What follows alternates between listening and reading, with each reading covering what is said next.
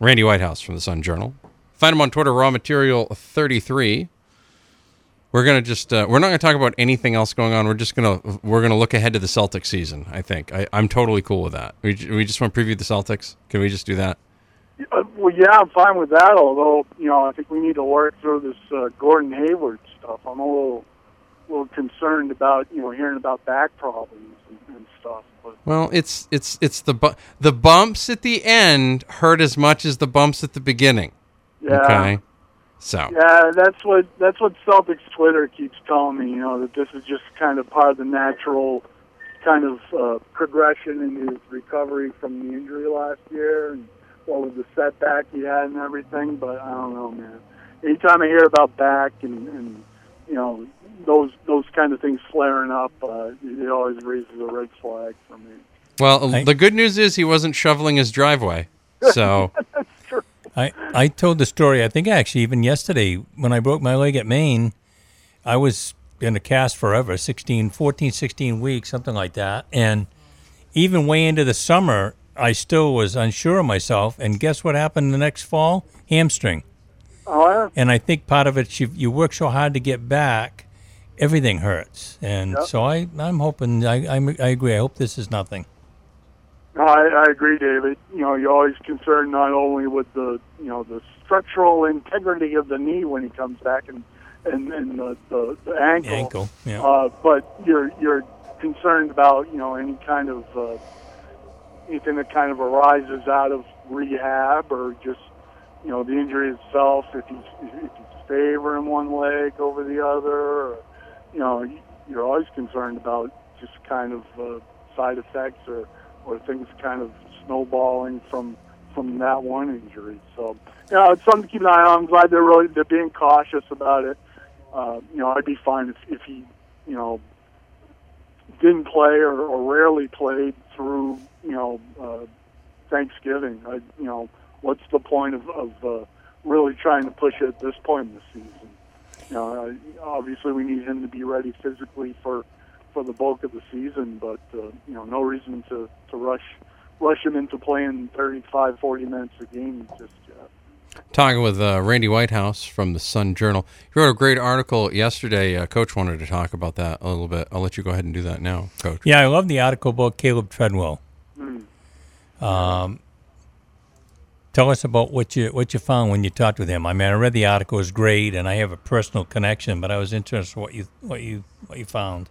Well, he's really an amazing kid. I first met him last year after they beat Winthrop, and he made a big interception in the end zone in that game at the end, and interviewed him after the game, and it was apparent that he had a stuttering problem, and I was very, very careful not to make him feel uncomfortable as much as I could. But, he and I, first of all, he had some great insights. He had some great quotes for the story. And you love talking to an athlete like that. And he's obviously a very bright kid.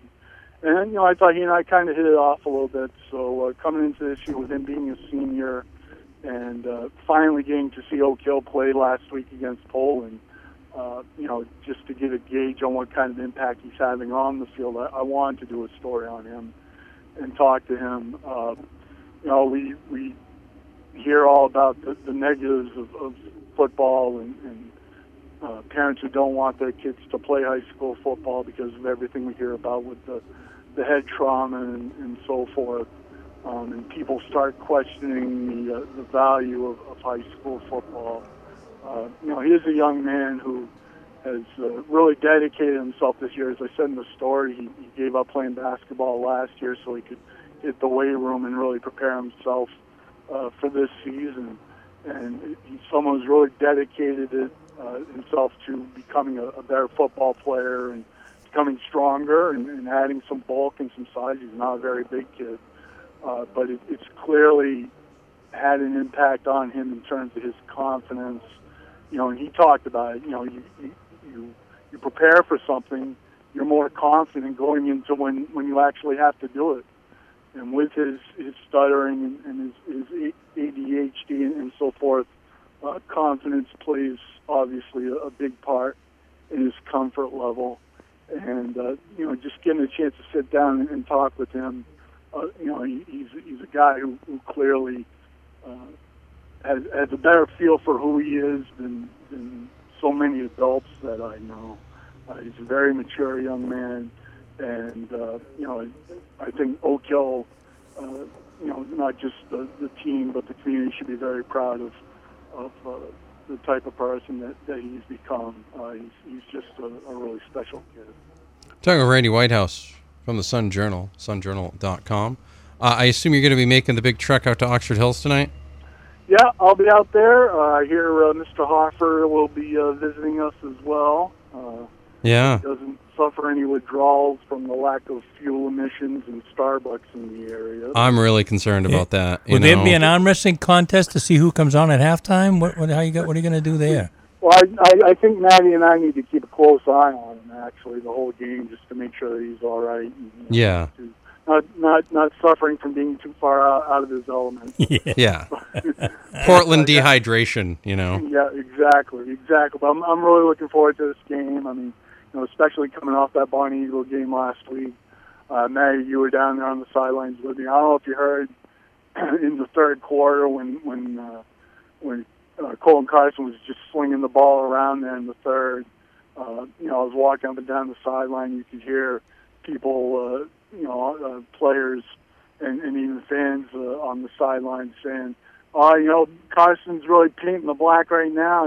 Colton's really dealing right now, and doing all these kind of pitching analogies, of course, which are natural with him, but just excitement level and the atmosphere there last week was unlike any I've seen in a Class A game around here in quite a while.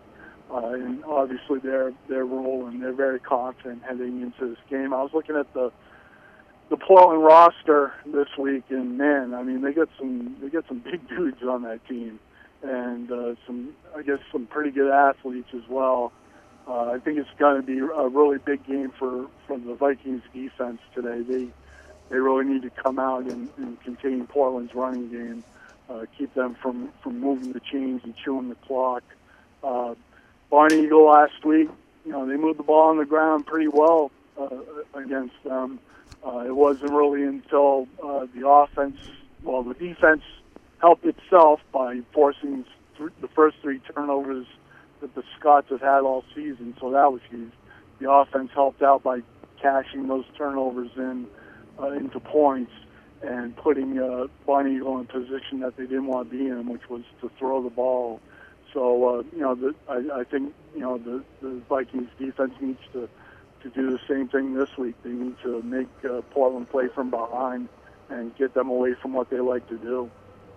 Talking with Randy Whitehouse from the Sun Journal. You can read his recap in the Sun Journal this evening, sunjournal.com, or you can purchase a copy of the paper in the morning. I'll be on the sidelines as well tonight, video highlights and random things. I'll not be wearing any Yankees gear tonight because I'd like to be able to focus on my job and not get harassed, thanks. So looking forward to that. Randy, normally I keep you on longer, but I still got 2 more coaches interviews I got to get done because, Pelletier had to talk for 10 to 15 minutes. So you know how that goes. Completely understand. I'll be listening like everyone else. Yeah, good. All right. Well, get ready. Spencer Emerson Take care. on 105.5 AM 1240 AM 780. Talk to you. I'll see you tonight, Randy. Thank you. Yeah, thanks, guys. Thank you. That's Randy Whitehouse from the Sun Journal. Here's Spencer Emerson, Poland head football coach on the Belis Daily from the Spectrum Healthcare Partner Studios across the NBR Radio Network.